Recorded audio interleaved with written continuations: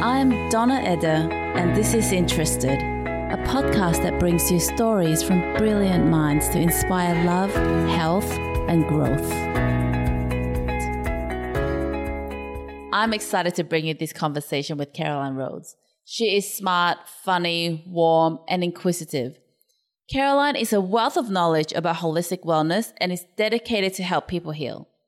Caroline is the founder of The Body Group in Hong Kong, a physiotherapy and wellness clinic. She is one of Asia's top trainers in emotional freedom techniques and matrix reimprinting. She has used these techniques to heal herself from a tumor and severe spinal degeneration. Caroline has a Bachelor of Science degree in Science and Physical Therapy from North Arizona University. She has successfully treated people from professional athletes such as the Hong Kong Rugby Union team to war veterans with post-traumatic stress disorder. She's also well known for her work in treating newborns and infants for spinal, head, and face misalignment.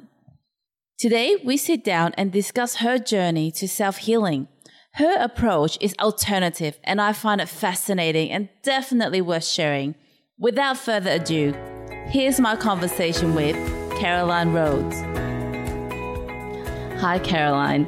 Thank you for coming on my show. Thanks for asking me, Jana. I am deeply, deeply honored to have you here to share your personal stories with our audience, because I really think it's going to make a difference in somebody's life out there, and it's a really important message. But going back, I just want to talk about how we met, because a new mom, absolutely in the rut. And I came across your name on the Facebook page, the Healthy Living Hong Kong Facebook page. I think it was like postnatal depression, but I didn't want to see a therapist because it felt like something is wrong with me. And then I made my appointment with you, and that changed everything. It really changed the direction of my life and also motherhood. So I just want to say thank you and just paint a background picture on how we met. I want to start talking a little bit about your upbringing. Well, I was born in Korea, and I have a twin sister. And so when we were about 6 months old, we moved to the U.S. My mom's Korean, my dad's American. And he was in the military, so I grew up moving about every 3 years of my life. So I, moved around a lot. I learned how to blend in quickly. Being mixed race wasn't easy in the 60s, especially in the Midwest. I grew up with a lot of racism. So I had to learn to fit in quickly. And a lot of the times when we moved, it was not necessarily at the beginning of a school year. It could be right in the middle of a school year. And for anybody who's ever had to start in a new school, in a new place, new home, new everything in the middle of a school year, you kind of know, I think, what I'm talking about, because it can be a little, intimidating, to say the least. Were your parents supportive in your struggle? Were there someone there to help you get through this? I think the way parents were parenting back then is nothing like what they do now. So my parents were pretty busy. My mom did not work. She was at home, but she was busy. My dad, went to work. And so at that time, it was still safe to play in your neighborhood and to go ride your bikes and play at night, hide and seek. So, I just had a pretty much normal childhood in terms of, lots of activities, still being able to go out and play at night and not being worried that something could happen. Parents did not get involved. If a teacher complained about your behavior, my parents agreed with the teacher. They didn't make an appointment at the school and harass the school and say, there's something wrong with you, there's nothing wrong with my child. So it's a totally different time and different way people parented. So you grew up as an athlete. So tell us about that part of your life. I think basically I learned to run fast. I was a phenomenal runner, unbelievable. And I think part of it was just to run away from the kids who were trying to beat me up in school. For real? For real. I'm serious. Because it got pretty tough, you know? Wow. It got pretty tough. There were times when I had Did you ever get beaten up? Oh, yeah. I got beaten up. Name calling, chink, you name it. It was especially bad when my dad went to Vietnam. And at that time in the United States, anybody who looked remotely Asian must be a communist. And, you know, it's not the kids, it's the parents, right? They hear things from their parents. They learn things from the parents. At this time, I was living in Kentucky. So not San Francisco, not New York. Yeah. So, yeah, I mean, I got called a lot of names that I didn't understand and, you know, just had to learn to defend myself. So initially, yeah, I'd say running was a good way of getting out of a sticky situation. I can't say that I was a fighter. Right. Even to this day, I don't like, I don't, you know, like I'm in healthcare. I want to see people feel good. I don't want to hurt people. But I'm definitely over the years have become very confident. I have no problems with confrontation. I feel like I can resolve pretty much any situation to not get, you know, nasty. Although sometimes, you know, I still have that little bit in me where I'm like, I can, you know, I could probably defend myself pretty easily, verbally.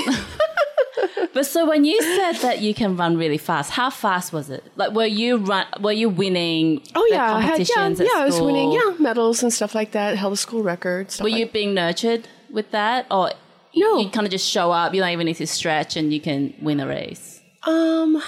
Nurtured in that way. Yes. I had some good coaches and they really pushed me hard. And I'm grateful for that because it taught me that I knew that I could get through anything. You know, like sometimes the training would be so hard. I mean, literally you would be sick just running, lots of running after school every How long day. would you run? What was the distance? What was the time? I was a sprinter, so it was always short distances. I think I don't even remember my best time now. It was definitely the 100-yard dash. Most people don't use yards, so I can't convert that right now into meters. I also did hurdles, and I also did long jump. I surprisingly did the shot put and actually did well because I'm not a very big person. Right. I was the smallest woman on the track and field doing the shot put. But I was just naturally, quite strong, like probably for, lots of reasons. But like I said, really defending myself. You were a great athlete and you were winning competitions. And then you found out later on that you had spinal degeneration. Yeah, degeneration. But that happened a bit later. So I was in my early 20s and I started to get some really bad, really, really severe, they would wake me up, headaches. I think it was maybe worse than a migraine, definitely neurological, because my face and my the inside of my mouth, the whole side of my left face would have the worst horrific pain, numbness, burning, tingling. So I decided to go to, I knew a lot of healthcare people at that time. I was living in California. So actually he was a friend of mine, was a neurologist. And I really trusted him. We did he referred me a lot of patients, so I knew him. And when I went to him, they said, let's do an MRI. So they did an MRI of my brain to rule out a tumor. And then they did one of my spine. And that's when they picked up that my spine was completely degenerated. It's called Sherman's disease. At least that's what I was diagnosed with, which is degeneration. And my x-ray showed that my spine looked like an 80-year-old. So my friend, Dr. Halworth, says, Caroline, he goes, you need to fuse this because when you get older, you're not even going to be able to stand up. It's only going to get worse. And you were in your 20s. Yeah. And I was like, I worked with people who had spinal fusion. I knew I did not want a spinal fusion. Why? What do you mean? Like when you work with those people, what did you see? They're in a lot of pain, From the actual fusion? Well, the fusion causes a lot of other issues, right? Because they have to go down your spine and they pretty much take away a part of the bone and they put in a metal rod. So you don't have any more flexibility. It really limits your life. You have to be pretty careful. They don't usually hold. The bones are so strong over time, they have to be redone. You also start having a lot of other problems with your organs because all the spinal nerves coming out from that area, they go to your organs as well. So you've got all kinds of scar tissue, and there's a lot of complications. So you decided to not... No, I did not want to do it. I thought I would rather live with this than have a spinal fusion because that was going to limit me. I still was very active in sports. I could have a normal life, but I think he was more concerned about what my future would look like. And I guess the thought was, well, we should do it now while you're still pretty healthy so that when you're older, you'll still be functioning, because I think he really believed that it was either going to crumble or I wouldn't even be able to sit up straight. My spine would just fall apart. So then what treatment did you undergo? Yeah, so I had a network of friends that were physical therapists. That's what we call them in the States. I went to physical therapists. I went to, had some friends that were chiropractors, very alternative chiropractors. I went to osteopathic doctors, which are very different from most osteopathic doctors in the United States. Osteopathic doctors also do surgery, but I knew ones that did manipulation. They're like the equivalent of a medical doctor, different from European type of osteopath. So, and some of them were really helpful. I was doing a lot of stretching. I always stretched anyway. And I was still running at that time, not competitively, but I was, still working out. I was doing all kinds of sports still. So what played an important role in your healing process then? When I look back on it now, definitely addressing emotions. Right. Because that's what I found over, I've been in practice for over 30 years. So first of all, my basic training was looking at the physical body because I am a physical therapist. But early on, I already had an insight into other areas. And that was partly because I spent a summer with my mom's osteopath. And I really liked what he did. And I had said to him, I was quite young still at the time. I was trying to decide whether I wanted to be a physio or a vet. So I spent 3 months with him and following him around and told him, I said, I really like what you do. I like that you can actually help people feel better by, doing some gentle manipulation and not surgery. I said, I'm interested in that part of it, not going into like surgery. Probably didn't have the brains for it anyway. So he goes, well, that's easy. He goes, you should study to become a physical therapist. And I really hadn't heard of what that was at the time. And he said, become a physical therapist. You'll always be recognized by insurance companies. You'll be able to, always be able to get a good job. But this is the courses you should take. And he listed off some different courses that I hadn't quite heard of before. And I actually took his advice. It was probably the best professional advice anybody had ever given me for my career. Wow. From these treatments, you got rid of the spinal degeneration? Is that something that you can... Well, I can't say I got rid of the spinal degeneration then, but it sort of led me on a journey to look at the body, not just the bones, joints, muscles like we study in physio, or also the nervous system. But I started to learn about the craniosacral system, so working with cerebrospinal fluid. I learned another course called somato-emotional release, which is an old way of releasing emotions. I since then have found a much better way. I did rebirthing several times. These were a lot of prerequisites I had to take before I could start working in pediatrics with newborns, and what I do in terms of alignment and all the stuff that I do with babies. And so, by then I was still actually in my late 20s by then. So I was getting these kind of treatments because whenever you study these techniques and you meet other people, you do trading treatments, I spent a lot of time. I mean, when I say I was a course junkie, I mean, I spent so much time studying new techniques, and it was exciting. Because it was not stuff you learned at university. For me, I felt... It's not prerequisite, right? No, at university we learned the foundation. And I've learned over the years, if it's been in print that long, I'm not that interested. I want the new stuff. If it's in print and it's been in print for several years, it's kind of getting old. I want new stuff. Which is what's so cool about like all these podcasts and stuff like that, because this is like new information. Yes, absolutely. And they're always updating it. And if you put it in print, in 6 months' time, they can learn something new and it changes again. So, well, from the spinal degeneration, I actually want to tap into EFT. Okay. No pun intended. I think from our conversations that EFT has played a massive role in your self-healing. For sure. And it seems so simple, and it's almost unbelievable that it can do what it's done for you. Right. I've learned that you healed from a tumor. Right. So can we discuss the specifics on how you self-healed from that? Right. Well, that was a really interesting journey. So I was actually shocked when I went in, because every year I do go in. I don't go in for all kinds of testing. I actually don't want to draw attention and focus on looking for stuff. Yeah. Because I just energetically, I don't want to go hunting for stuff in my body, but I will, however, get, my annual female checkup.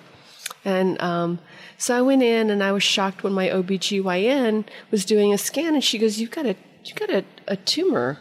And she showed it to me on the ultrasound. And she goes, you've got cysts all over your ovaries. So I was in my early 40s at that time. And that was a shocker, because I never had any gynecological problems ever in my entire life. I never even had PMS. Like, I could wake up on the first day of my period, I could go for a 5-mile run. Like, I just never had any problems with it. Right. So that was kind of a surprise. And so she said, you need to come in tomorrow. We're doing a biopsy. And that's when I said, well, I'm not going to do a biopsy. And she was really angry with me. And I said, look, I want to find out why I've got it. I said, I don't want to get a biopsy because,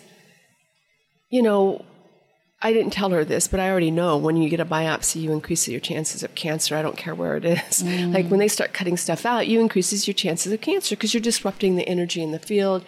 You're going to disrupt the lymphatic flow, circulation, all kinds of things. So I just said, I just want to find out why I got it. So I was doing some research, and, Louise Hay has a great book called Heal Your Life. And I think when you look at something like Louise Hay's book about what a particular condition or organ means, I think a lot of it is pretty accurate, not 100%, but, it's pretty good. And so then it led me on a journey to understand more about why people get things and what the healing is about. So in a nutshell, the uterus is about not being fulfilled in your personal life or your professional life.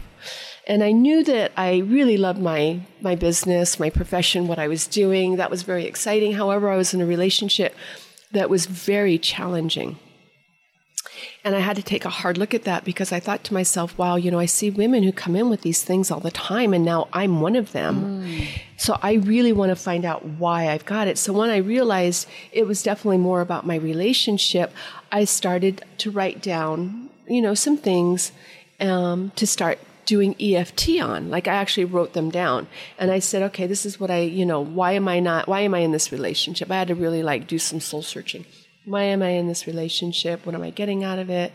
And basically I was kind of staying in this relationship because I did not want to let my parents down, in a nutshell. And so I really had to get some support and just basically say, look, I'm not staying in this relationship. You approached your parents and said? Well, actually, I cheated a little bit. My aunt, who adores me, sort of approached my parents and said, look, she can't stay in this relationship. Actually, it was a marriage, to be honest. Right. And that's why it was harder, because that would mean divorce. Yeah. And my parents were like, oh my gosh, so... But, nothing, the relationship was not going to change in the situation that I was in. So I did some tapping, cleared all that, was able to really have a good conversation with my parents about it, did it,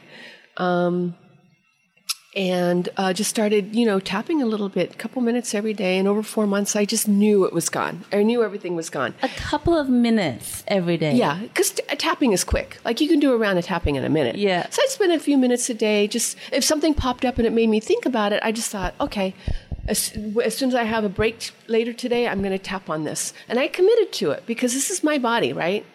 Well, okay, so prior to that, I went to a really good acupuncturist who's well known for female health issues. So I actually went to him and I told him my problem. I said, I want you to do acupuncture on me. And he's like, don't mess with it. Go get the surgery. And I'm like, no, that's not what you're supposed to tell me. Right. And he goes, no, I'm not going to. No, he goes, don't mess with it. Just go get the surgery. Do you think then because he did not believe in what he was doing, or he was just too scared to give you... I get that. He's a professional. Sometimes you just have to be careful in how you give advice, which is really sad. You know, like Exactly. we can't really be honest sometimes. So when he said that to me, I'm like, well, what am I going to do? And then I thought, wait a minute, I'll just treat myself. Wow. I can just treat myself. So a few minutes every day for 4 months. Yeah, I'd say it took about 4 months when I knew it was gone. But I didn't want to go in for the other scan simply because, that was like a $6,000 or $7,000 scan. Yeah. Like, I'm being practical here too. I'm like, you know what? I know it's gone. I don't need to pay the money for her to tell me that. I'll just wait till another year goes by and I'll just go in. So I waited for another year, and when she's like, oh, it's all gone. Nothing's here. And I was like, in my mind, I'm like, no, that's no surprise to me. How did you know that it would work? I mean, was there a time when you had doubts about No. the treatment that you were giving yourself? Because when you're doing EFT, you're clearing a lot of stuff at a short amount of time. So it's a layer. You're looking at it like an onion, right? When you're doing EFT, it's not like I'm just doing EFT and boom, it's gone. You have to look at all the layers of what this is about. So I'm just peeling the layers. But when it was done and I knew this is not a problem anymore, I don't know. I think the body just has that wisdom. I think it's quite amazing. So then during that time, did you go on a special diet? Was there an exercise routine, any mental work that supported this? Well, I'd always been on the best diet I could be on. I would say in Which Hong is? Kong, What the is best it? diet I can afford. Right. With some variety. I try to eat organic as much as I can. And I had already learned about this stuff even before I moved to Hong Kong in 97. So I already understood factory farming and dairy industry, which was a shock for me because, of course, that involves, the government and what they allow. And that was kind of a hard pill to swallow, thinking that, we really aren't being protected and keeping chemicals out of our body. But like I said, I already knew about it for a long time. But when I moved to Hong Kong in 97, it was challenging, that time getting organic or anything really. And even in the paper, it wasn't unusual for the South China Morning Post to have yet another food item being recalled because of some toxic chemical. People were dying. I remember one year there were quite a few elderly people dying from chrysanthemum leaves because of something that was in with the chemicals from China had put in there.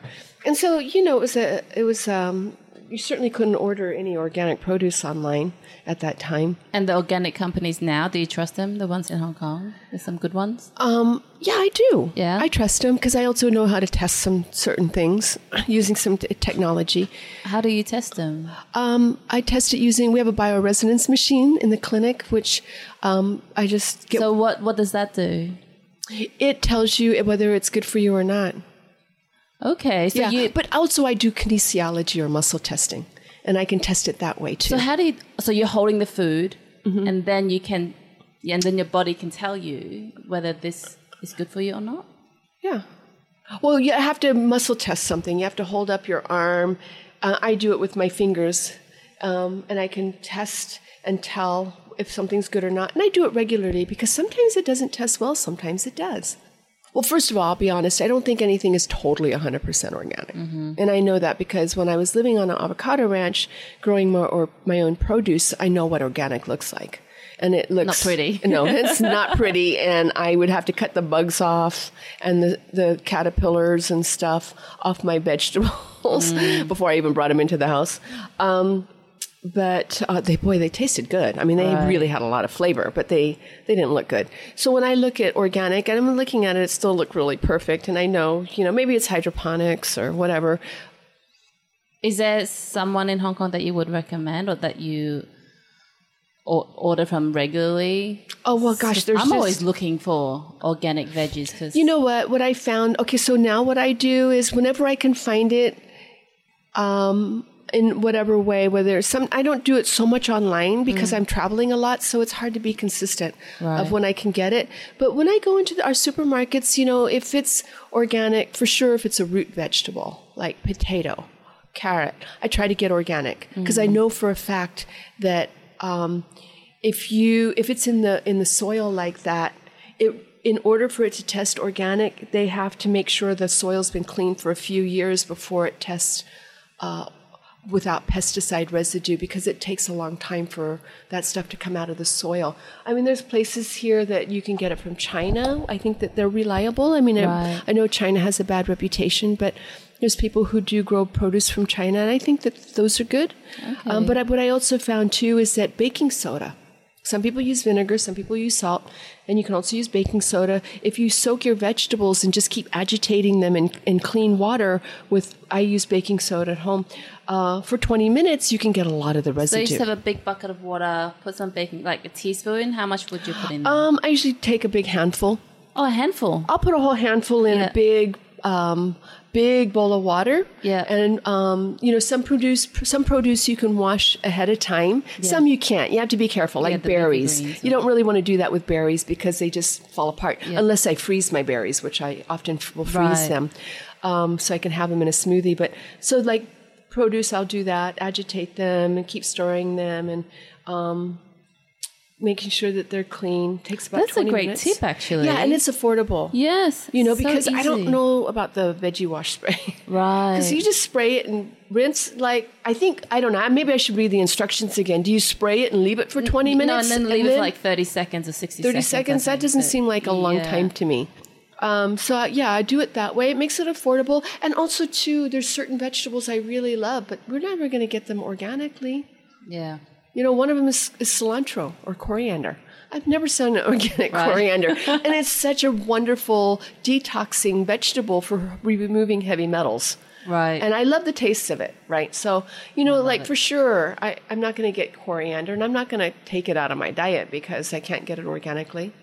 But what I can get organic, beets, potatoes, carrots, whenever I can find them, cauliflower, which is a total arm and a leg, isn't it? Insane. Like it comes out to like $10 for a head of cauliflower. Because I do the if cauliflower it's not moldy rice. already. There's like this black stuff on top. Yeah. Let's go back to your diet. Okay, sorry. So you were saying that you try to eat organic As much as possible. Oh, so I think my diet I would call it a pagan diet. And a pagan diet would be kind of paleo, but vegan, sort of. Right.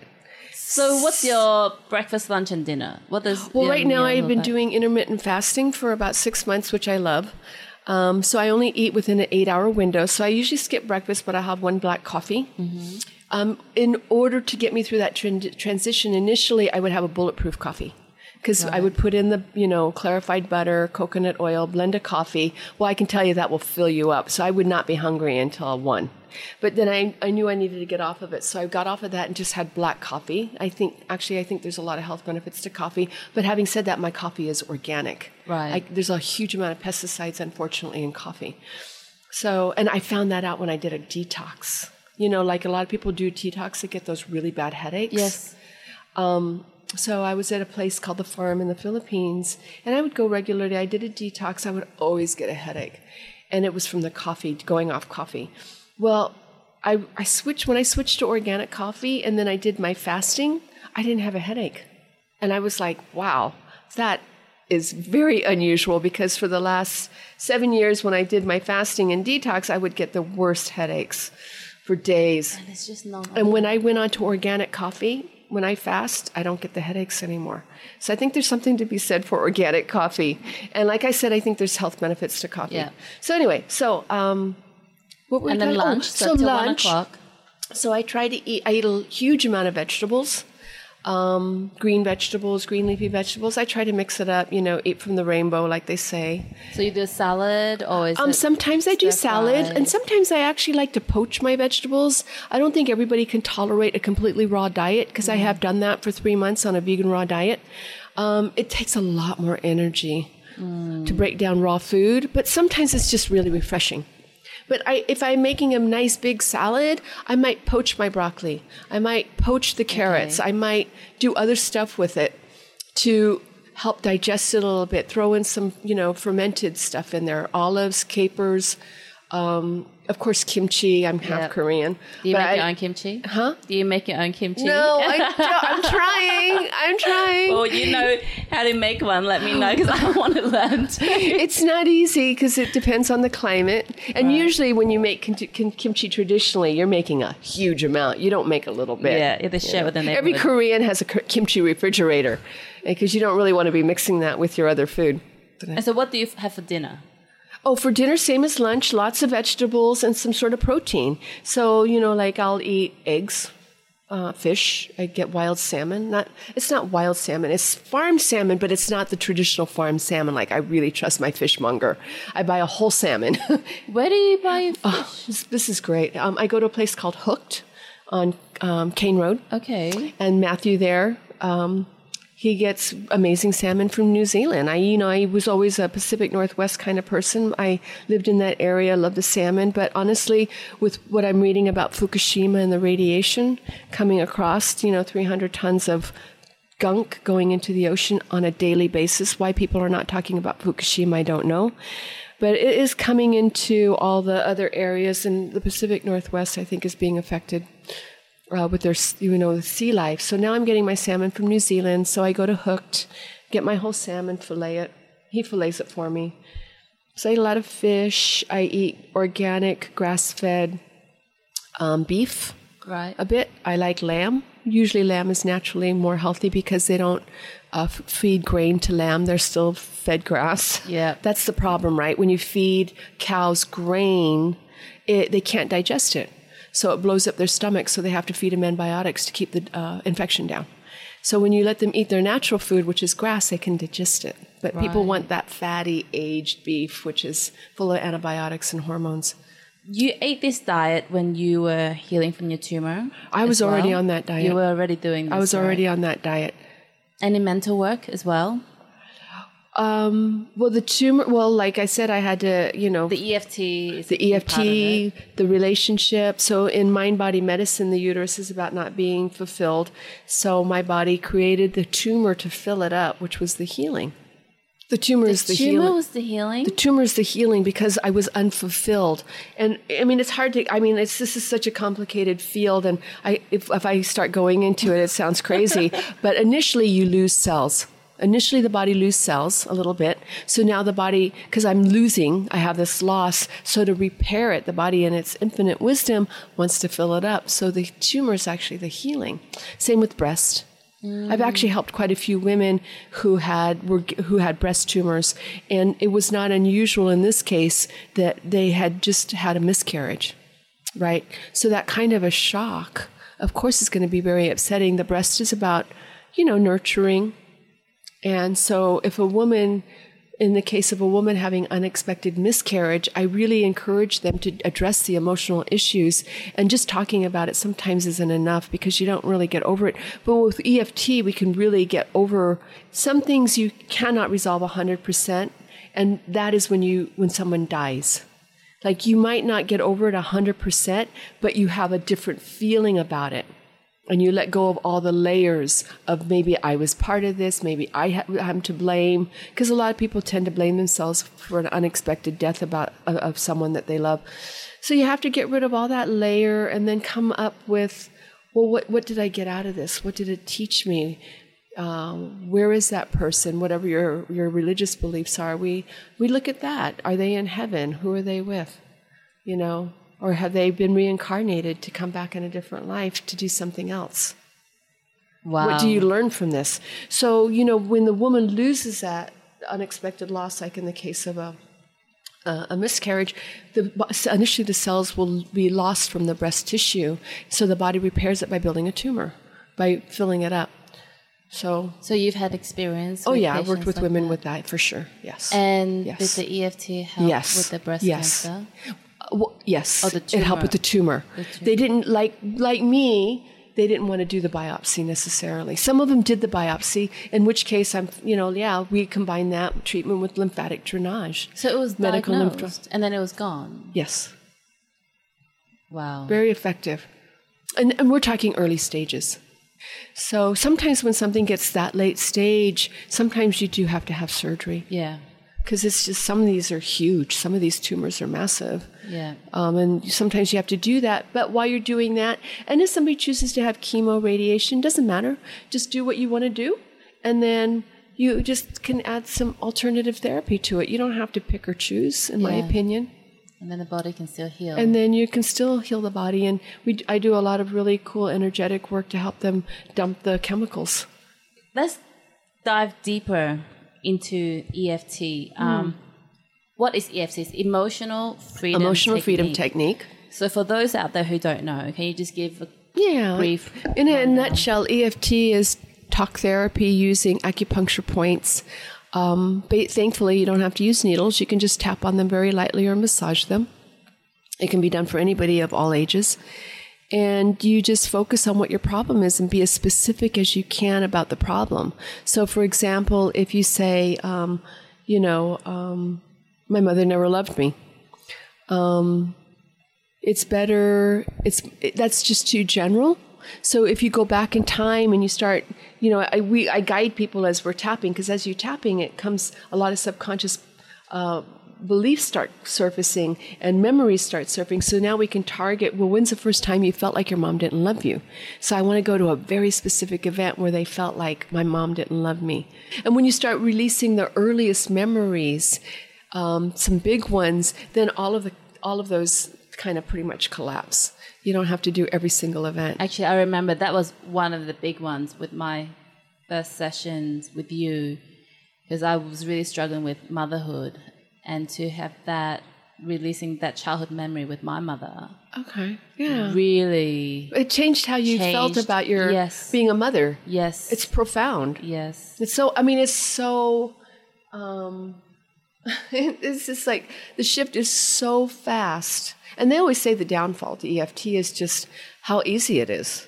Because most of us we're used to slugging through something. Right. Like you have to really put in a lot of work, and you have to, all this stuff to get over some sort of a problem. You got to fight your fears, like all that stuff.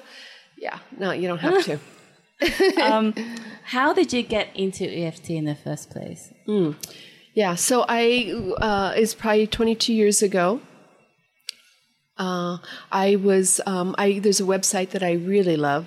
It's called Dr. McCullough, and I think he's like 22 years old now as of today, so it was still a fairly new website. It's a very different website then than it is now, because he offers a lot of products, which I think is brilliant.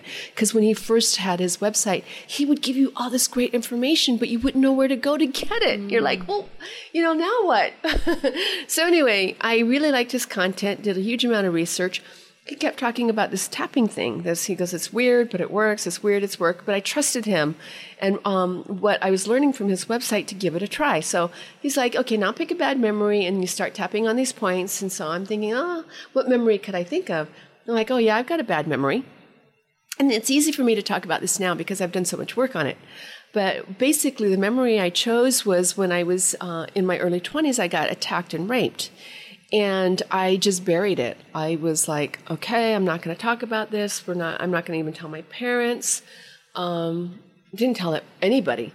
And what ended up happening was, there was a trigger. This guy who attacked me had a very distinct accent that I had never heard of before. It was a stranger? Yeah, I didn't know the guy. But when he was speaking to me, his accent was really unusual. And so it wasn't until several years later, I'm working in a clinic, this guy starts commenting on me, another physical therapist, and, saying things to me that really rubbed me the wrong way. Like he said stuff like, oh God, you've got really beautiful legs, which now we call what is that word called? Sexual harassment. Yes. We didn't have like that sort of stuff going on. But I just know it bothered me, but it really bothered me. Like weird bothered me. Like I wanted to like attack him and whatever. But I started getting night terrors. Really bad night terrors. His comments triggered His comments you. I realize now. Yes. Because what happened was I started getting night terrors. My night terrors were being stalked by a man, and I would turn around and he would have a knife, and I would take the knife from his hand and I would start stabbing him. I mean, they were bloody. They were horrific. Like I could not sleep at night. The thought of falling asleep was just so scary. So what happened was the trigger I realized was he had the same accent as the guy who attacked me. That was just a trigger. In EFT, we call that an aspect. So that voice and him making those comments triggered the unresolved rape that I didn't deal with. So I started having night terrors. So one of my patients at the time was a really well-known psychologist. I was living in Santa Barbara. Her name's Daphne Rose Kingma. I don't even know if she's alive anymore. We were chatting about it, and she goes, Caroline, you need to go to a psychotherapist. She goes, this is a real anger issue. You need to deal with this. So I got the name of a really good psychotherapist, Virginia, lovely woman, graduated from Stanford, PhD. And I spent about 8-9 years with her in and out of psychotherapy trying to get over this trauma. And we talked about everything. I did all kinds of great work with her. So anyway, that was a memory I chose because it still bothered me. So I tapped on this memory, and within minutes, I'm like, oh my gosh, that doesn't bother me. I was like blown away. I'm like, how is that possible? And this is just from online. You're just This is online, me tapping on that memory. And I'm like, I was so blown away by that. I thought, all I said to myself is, I'm learning this. I never thought I would do it, like with my patients. I just wanted it for me. I wanted it to help my family or whatever, You know, the developer of EFT is a wonderful guy by the name of Gary Craig, who gifted the world this amazing technique basically for free. Mm. And so I just sat every night and just watched these videos for hours. And I would tap on myself as I was doing them. Yeah. How long did it take you to work through I've been working on myself. I'm always working on myself on something, like a living experiment. But it's fun, right? Because none of it's harmful. There's no side effects. You can't make it worse. You can't damage it. There are no side effects like a drug has a side effect. EFT, natural therapies don't have side effects. They work or they don't. And the other beauty about EFT is it's not a placebo. So even if you don't... I was going to ask you about that. Even if you don't believe in it, it still works. Yes. That's just like with chemotherapy. Like one of the questions that oncologists will say to their patient is, do you believe in it? If the person absolutely does not believe in chemotherapy, they won't do it. But things were changing. I would start thinking in a different way. I would approach things in a different way. I would respond in a different way. I was getting more creative in my ideas and my thoughts. Because if you're under a huge amount of stress all the time, and when you have old traumas, they're still playing out in your body right now as if they're still happening. And you have little triggers that might bring them up, but they're constantly playing out. So when you're releasing all those stress hormones all the time, it's not only aging you, it shuts down your ability for your body to heal, right? Your body can't be in fight or flight mode and rest and repair at the same time, but the body will always choose fight or flight. Because if you really think you're under threat, whether it's really not a threat because, oh, God, I'm missing a deadline, you're not going to die. Yeah. Even though you think my boss is going to kill me, you're not. So, that thought, whether it's real or not, doesn't matter. The whole of the immune system and your fight or flight mechanism, your nervous system, autonomic nervous system kicks in, and your immune system shuts down. So as I was, dampening down all these traumas, my body was regenerating, repairing, and things were changing. It was really kind of cool. So you treat patients at the Body Group with EFT. Is there... Whenever I can. A memorable story that you can share with us? Yeah, I've got a lot, because when I teach, I learn a lot, too, from my patients. So I teach 3-day workshops. So when you're with people for 3 days, we can start clearing huge amount of stuff in those 3 days. But when's the next one? I want to sign up. Oh my gosh! My next one's in Manila, into November. But I would love to run another one in Hong Kong this year. Maybe I'll grab a group of girlfriends together. Yeah, that would be awesome. Everybody in Hong Kong's just too busy. It's so sad. So this woman was referred to me by her OBGYN, who was very open-minded, and she had a prolapsed vagina, which meant the vagina was dropping down, not the uterus. That's common. If you've had multiple pregnancies and things like that, sometimes the uterus will come out, prolapse. In this case, it was her vagina. So anyway, long story short, it took us about a month, I think.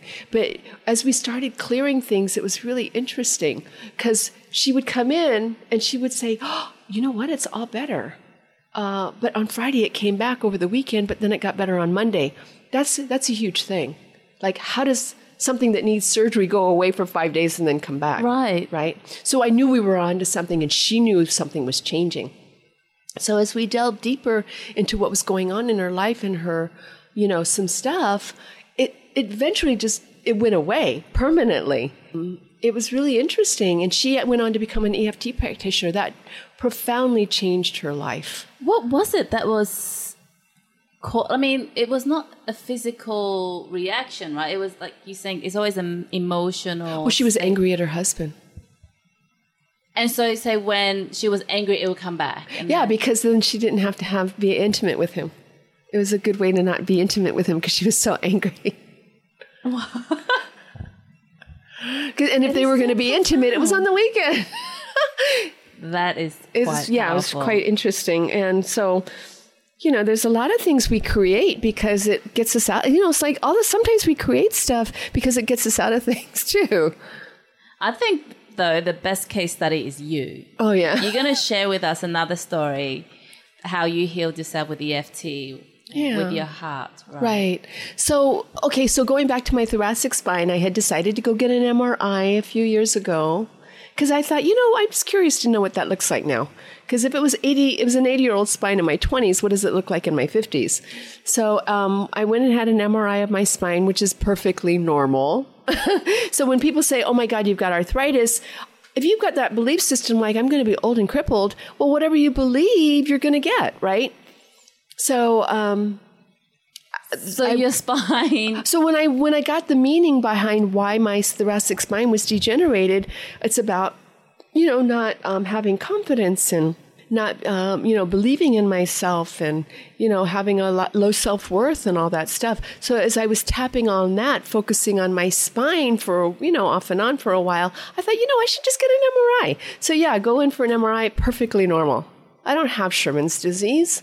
No, it's gone. So how does it reverse? Right. The body, the bone, people think bones are just bones. They're like dead. It's really living tissue. It regenerates. If you cut yourself, it repairs.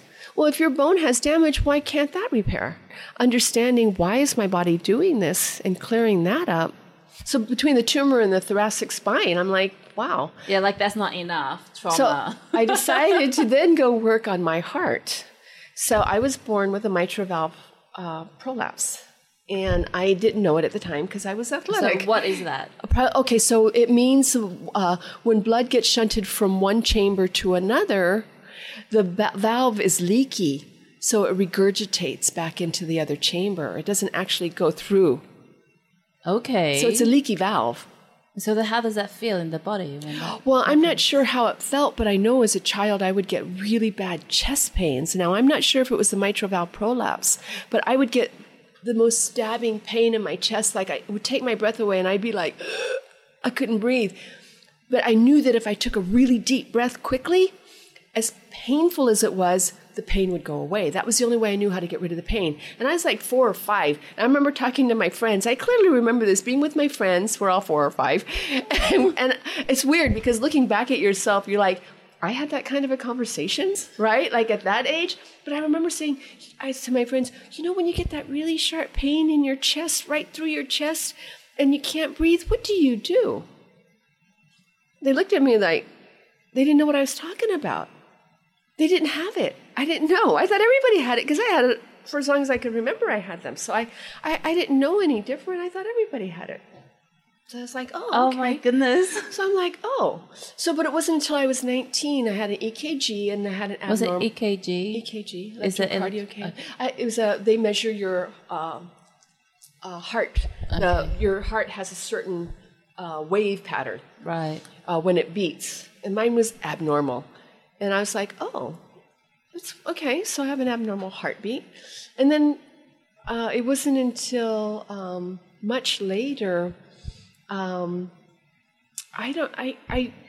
had actually an ultrasound, a real ultrasound, and I saw the valve. I saw the regurgitation. I saw the blood going through a valve, and then when it contracted, the next chamber, the blood was going backwards. So not all the blood was going through. And I was like, oh, I do have a mitral valve prolapse. I mean, sometimes that's useful because when you have stuff like that, before you go to the dentist, they tell you to take an aspirin. Because Why? when you're cleaning your teeth, the teeth is like, I could talk about the teeth all day long, but the teeth has a huge amount of bacteria. So when they're stirring up bacteria when you're going in for teeth cleaning or anything like that, you release a huge amount of toxicities, and it goes into your heart. It can affect your heart. But anyway, they don't recommend that anymore. So I'm not, anybody who's taking aspirin before having your teeth cleaned and you got a mitral valve prolapse, they're now telling you not to do that. So anyway, I was like, okay, well, so I decided, hey, if I can fix my thoracic spine and fix my bones, and if I can get rid of a tumor and all these cysts, why not work on my heart? So that's what I did. I started working on my heart. But since I was born with it, I did a different type of EFT, advanced form of EFT, called matrix reimprinting, where we travel through time and work with the problem. So I went to my unborn self. I shrunk myself down. I pictured myself inside my mom, seeing me and my little sister side by side, and tapping on my unborn self for what it was about my heart, like tuning into that and realizing, gosh, mom's really stressed. She's always got all these worries and, so I had a conversation with my unborn self, having my unborn higher self, having a conversation with my mother's higher self. Like what is a telepathy? higher self? Your higher self is more your spiritual being, not just your we're here. Right. Like, so I could actually have an adult conversation because my higher self could have an adult conversation with my mom's higher self. And since we kind of did have a little bit of a language barrier, she didn't really speak English then, we could communicate. So I chose to communicate in that way. Just a conversation like, God, I know you're really stressed and, I'm sure that this is really tough for you. My mom was from North Korea, so she already had a traumatic childhood growing up during the Japanese occupation of Korea. She lost 3 brothers, 3 sisters, her parents by the age of 14. So, like remember when I said I want to learn AFT, not just to help myself, but to help my family. So I wanted to do stuff for my mother as well. Help clear bad memories that she had. So anyway, I'm having this dialogue, my higher self with my mom's higher self, and I did this about 4 sessions. And I knew my heart was fine.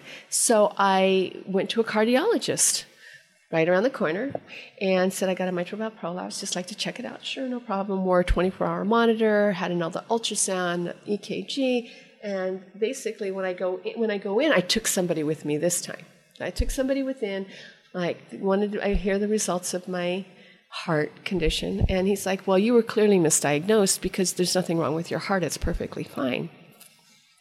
And I said, okay. I didn't want to argue. But you saw it. Oh, I know. I had it. I know that. I had it. I'm not going to argue with the cardiologist. I'm like, okay, thank you very much. I'm really thrilled, right? I'm like, yay. Okay, this is awesome. Wow. And so that's when I felt, you know what? There's a lot of stuff out there. We are exposed to so much stuff, whether we're breathing in polluted air, getting it in our food, negative thoughts, worrying about what's happening in the world, blah, blah, blah. Whatever it is, I feel really confident with the skills that I know now that whatever comes my way, I feel like I can take care of it. I look at that as a message and figure out what that message is. And I really have the confidence that my body can heal. It's really quite comforting. Because a lot of people I know run around worrying that they're going to get cancer because it runs in the family. Right. And they're getting checked and tested constantly, right? Because if you're always living your life in fear, that's not really living a real healthy life, is it? I want to ask you, did you ever use EFT on your mum? I did. And were you able to... I helped her a lot. In what way? What were some of the blockages that she was able to... She had a lot of bad memories. I mean, like horrible memories. It's probably where I got the drive to do what it is that I do. I know it is. I mean, I heard stories that little kids probably shouldn't hear. But about her own experience. Her own experiences of what she witnessed. And I don't even want to talk about it because it can be really traumatic. I don't want to talk about it. I can tell you it's really traumatic. But I think at a young age, my sister's the same way. Like, we didn't grow up with bedtime stories. We grew up with other stories. bless my mom's heart. She's not alive anymore. But I learned a lot from that. I learned a lot, but at a very young age, I already felt like I needed to save the world because the world could be a really scary place. And, when I was 7, every time there was a storm, I would go out on my bicycle and I'd go look for all the little baby birds that fell out of their tree and try to put them back up in the tree or take them home and try to nurse them. Sadly, they never lived. You tried. I tried. I cry every time. But, I already had that. I really wanted, that's why I didn't know if I wanted to be a vet or something else. I really wanted to help every living being, right? Because my mom's Buddhist. Every living thing wants to live. I used to pick her flowers, and she'd say, well, when you pick those flowers, do you know that little snap? And I'm like, yeah. She goes, that's the plant crying because you picked it. And I'm She probably didn't want me to, the neighbors call up and say, your daughter's picking my flowers, or I'm ruining her flower garden, right? But that was kind of how I grew up, believing everything wants to live, so I wanted to save the world. That was my program. I am an advocate for EFT. It's worked for me. You are an awesome case study. Obviously, I would recommend anyone who are interested to come to see you or come to the Body Group and get a treatment, because a one-on-one is so effective. I remember even last weekend when I was having a session with you, I had a thought and I did not even blink. I probably just held my breath for a second or something, and you noticed it. And then you were able to help me work on that even more and deeper. And it was really profound for me. But for those who can't see a practitioner right now, have access and whatnot, where can they get information or resources to start? Well, thankfully, you can find a lot about it, EFT on DuckDuckGo. I don't like using Google anymore. But you can search all kinds of practitioners. They're everywhere all over the world, My favorite website, if somebody's if somebody says to me, I'm looking for somebody, I always go to the Matrix Reimprinting website, www.matrixreimprinting. I look under the find a practitioner, type in the country, whatever. Because I know if you're an EFT practitioner who's done Matrix, it's like EFT on speed. As if EFT isn't fast enough, it makes it even faster. And I know also a lot of the Matrix practitioners have also studied what I studied, we call it meta health analysis. I just call it mind-body medicine, because there's lots of different types of meta health workshops. But I go there, I can find a practitioner. There's not a lot of them, but they're pretty much in all the countries, I think. And then what I'll do, too, is I just say, look, go on there and you'll find somebody. Gary Craig's got a website, The Developer, although I think he's veering off and doing a little bit of other stuff. But there's a lot of websites in Australia. They're so much more progressive. They're teaching it in schools.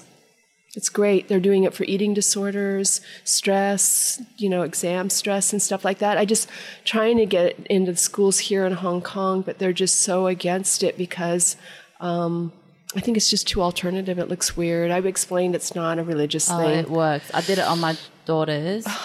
It's amazing. Yeah. Absolutely amazing. And even my younger one, because I haven't done it for a while, and then I'm let me do some magic tapping. I call it magic tapping to make you feel better. She was just grumpy. And she's like, no, I don't want it. Don't do it to me. And I'm like, okay. And then I just kind of gently started.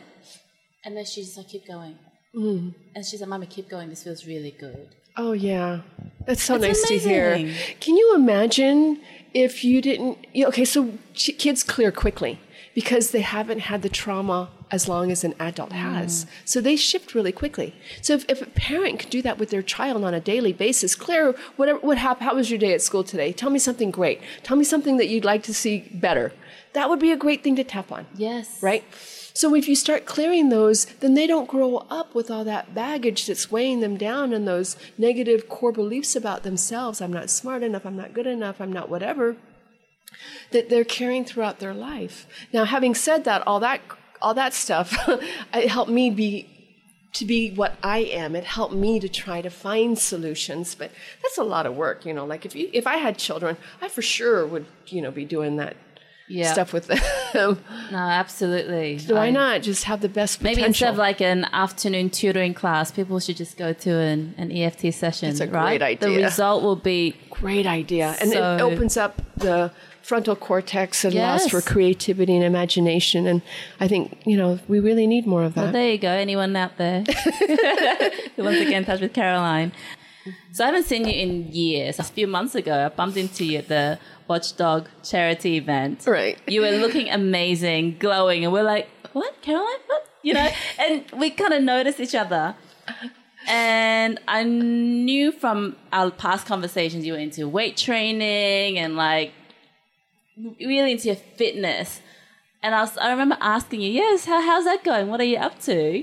And then you're like, well, I'm into sexy yoga now. And I could just see my face go red with excitement. It's like, I want to know all about this. And so that night, I think I came home, sent you an email. Caroline, what is this sexy yoga that you're talking about? So can you tell us more about it? How did you get into it? Why are you doing it? Well, I know that a lot of female health issues, I know where a lot of that stuff is coming from. And it can be old stuff. Beliefs about yourself or something could happen. Sex is pretty important. And when you think about it from a very primal perspective, we need to have sex. Otherwise, the species dies out. It's like food. It's very basic. It's very primitive brainstem activity, right, for us to procreate. But unlike other animals, we don't just have sex to procreate. We have sex because it feels good. And I know when you're having sex, whether you're having sex with yourself or with a partner, you're releasing huge amounts of regenerative hormones, anti-aging hormones, I guess you could say. Oxytocin. Really? So the more sex you have, the younger you look? Yeah. That's why you get that glow. Right. Because you're like, you're regenerating. Your cells are turning over faster, right? I think it's kind of, tantric sex may have been kind of made famous or infamous by Sting. He talks about it, right? And I don't know. A lot of guys don't like, when they hear like, oh, well, you don't ejaculate, they're like, I don't want that.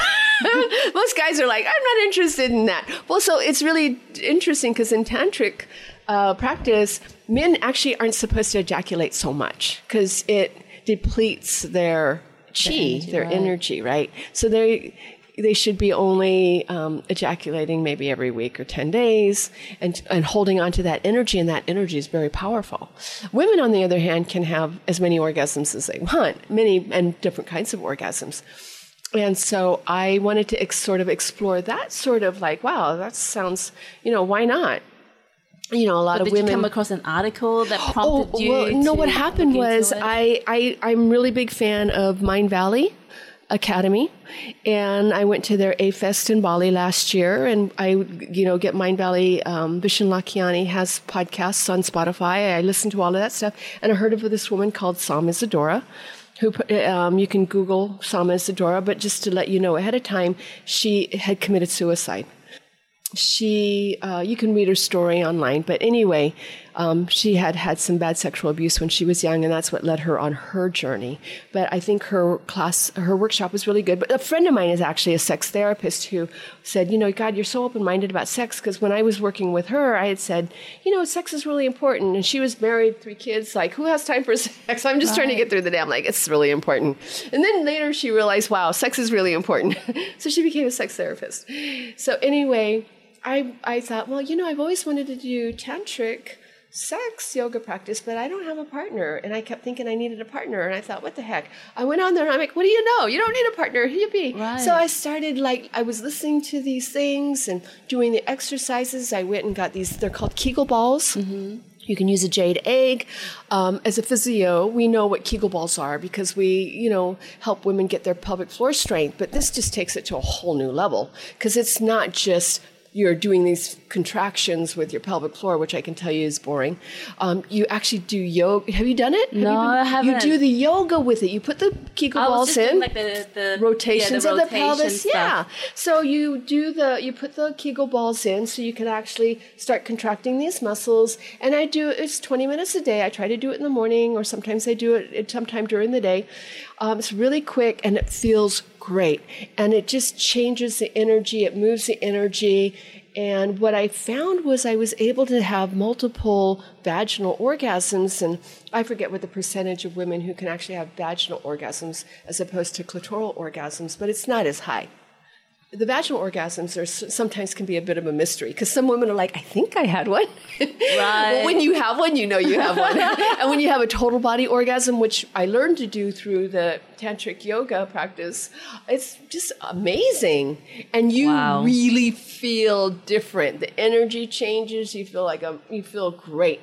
And that's the other thing I learned is that, I know a lot of people, they say, well, I've been with the same partner for so long, and I've seen people turn it around.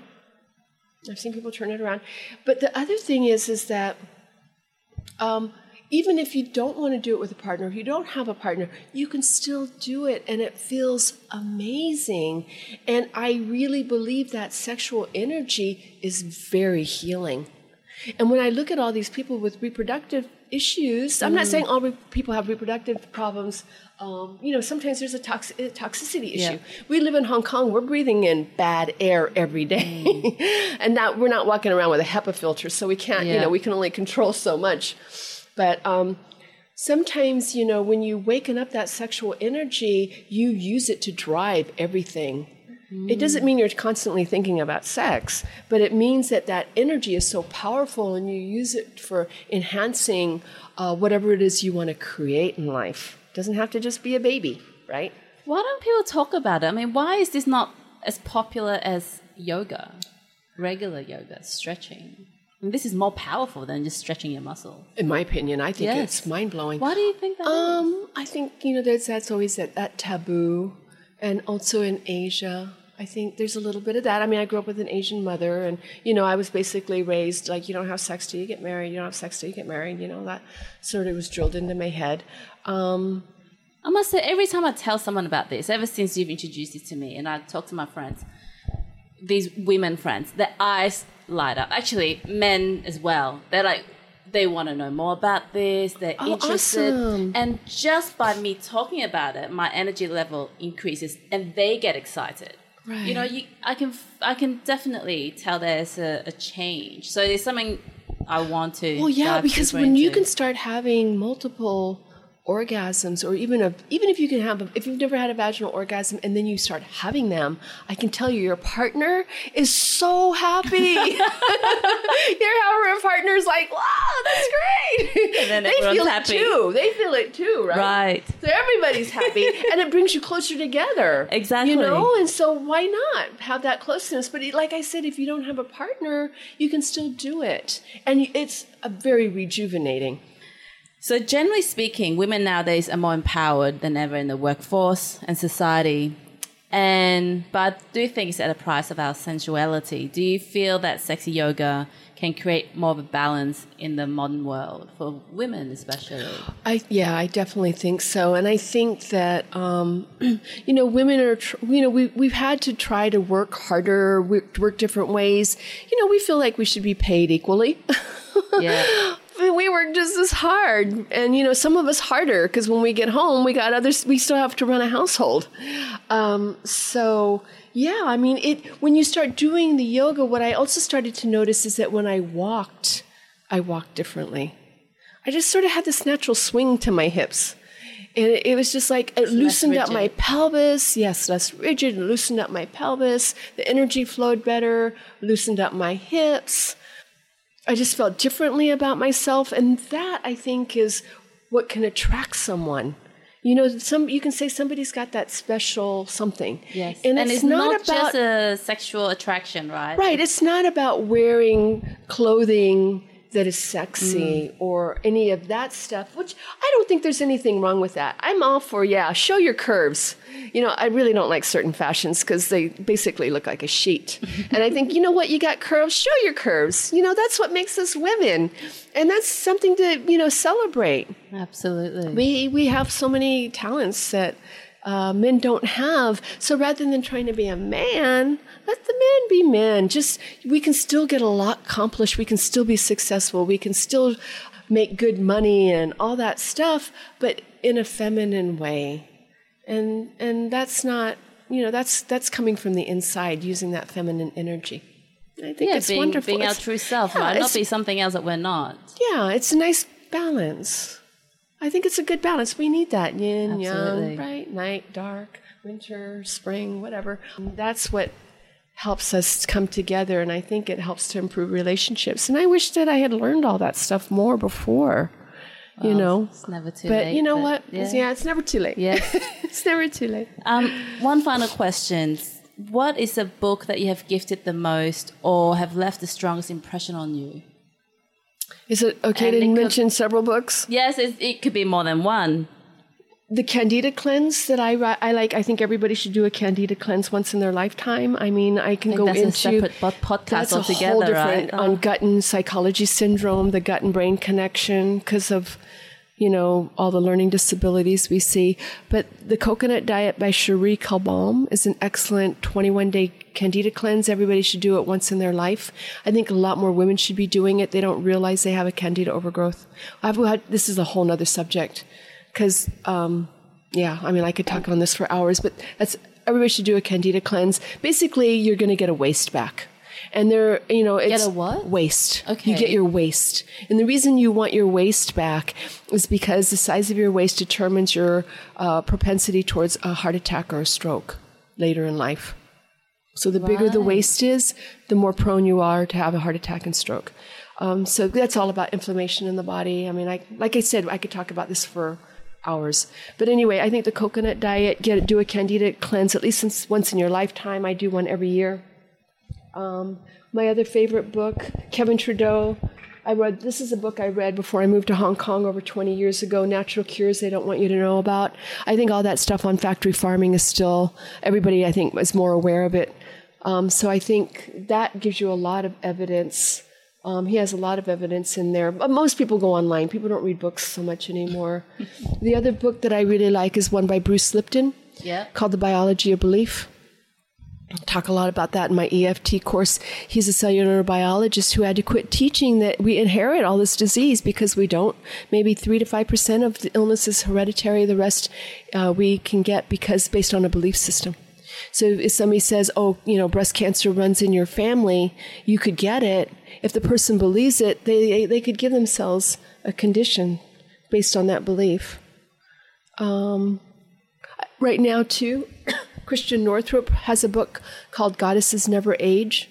I really like working with women to help them to age gracefully, slow it down, do whatever you can to work on yourself from the inside out. Of course, there's all the external stuff we can do, right? Yeah. And, if you do it, fine, whatever, that's great.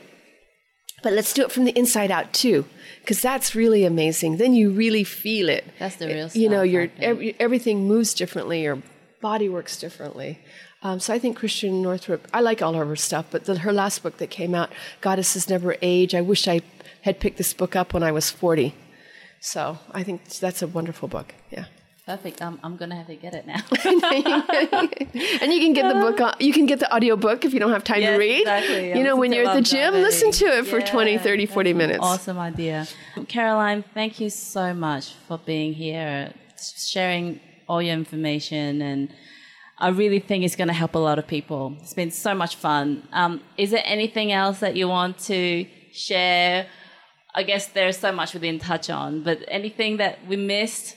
Well, I just think that, there's some tools out there everybody can learn. You don't have to go back to school for years. There's some really amazing tools out there, like EFT is one of them. But I think that, you have to really look at the body as a whole. The body doesn't make mistakes. The body has a way of repairing things. We just sometimes need to just take a couple steps to help put that process into place. look at the body, like, try to minimize toxins when you can, when you have a choice. But I think also, too, just be relaxed. Don't want to be too stressed about it. It's not all one thing or another. I know some people are just all about the food, but I think basically what I have come down to really believe is it's our beliefs and our thoughts. When we have negative thoughts that we can't let go of, and some of them are subconscious thoughts because of a trauma that's still playing out, and it's there to protect us so we can be aware of it in case it pops up, into our present day life, which chances are it won't. But when we get rid of those kinds of things and letting go of worries about the future, those things really affect our bodies and our body ability to repair and heal. Get back into some sort of sexual practice with yourself or with your partner. I think, having a satisfying sex life is very healing. Yeah, they're like, okay, sounds good to me. Yes, I'm ready. Yeah. Men don't have the hang-ups women do. I know, it's crazy. But there's another problem that men have right now. Porn. That's another big problem. But, you have to, I think the men need to get away from the porn and get back to being with a woman. Because, first of all, if you're on porn, you need to take zinc. Because if you're ejaculating that much, you got a zinc deficiency. Once a week, right? Right, you got a zinc deficiency. Anyway. Okay, so where can people find you? www.thebodygroup.com. My website, they can contact us that way. You've got a great team here. Yeah, if you email me, I'm always happy to, hear what you have to say.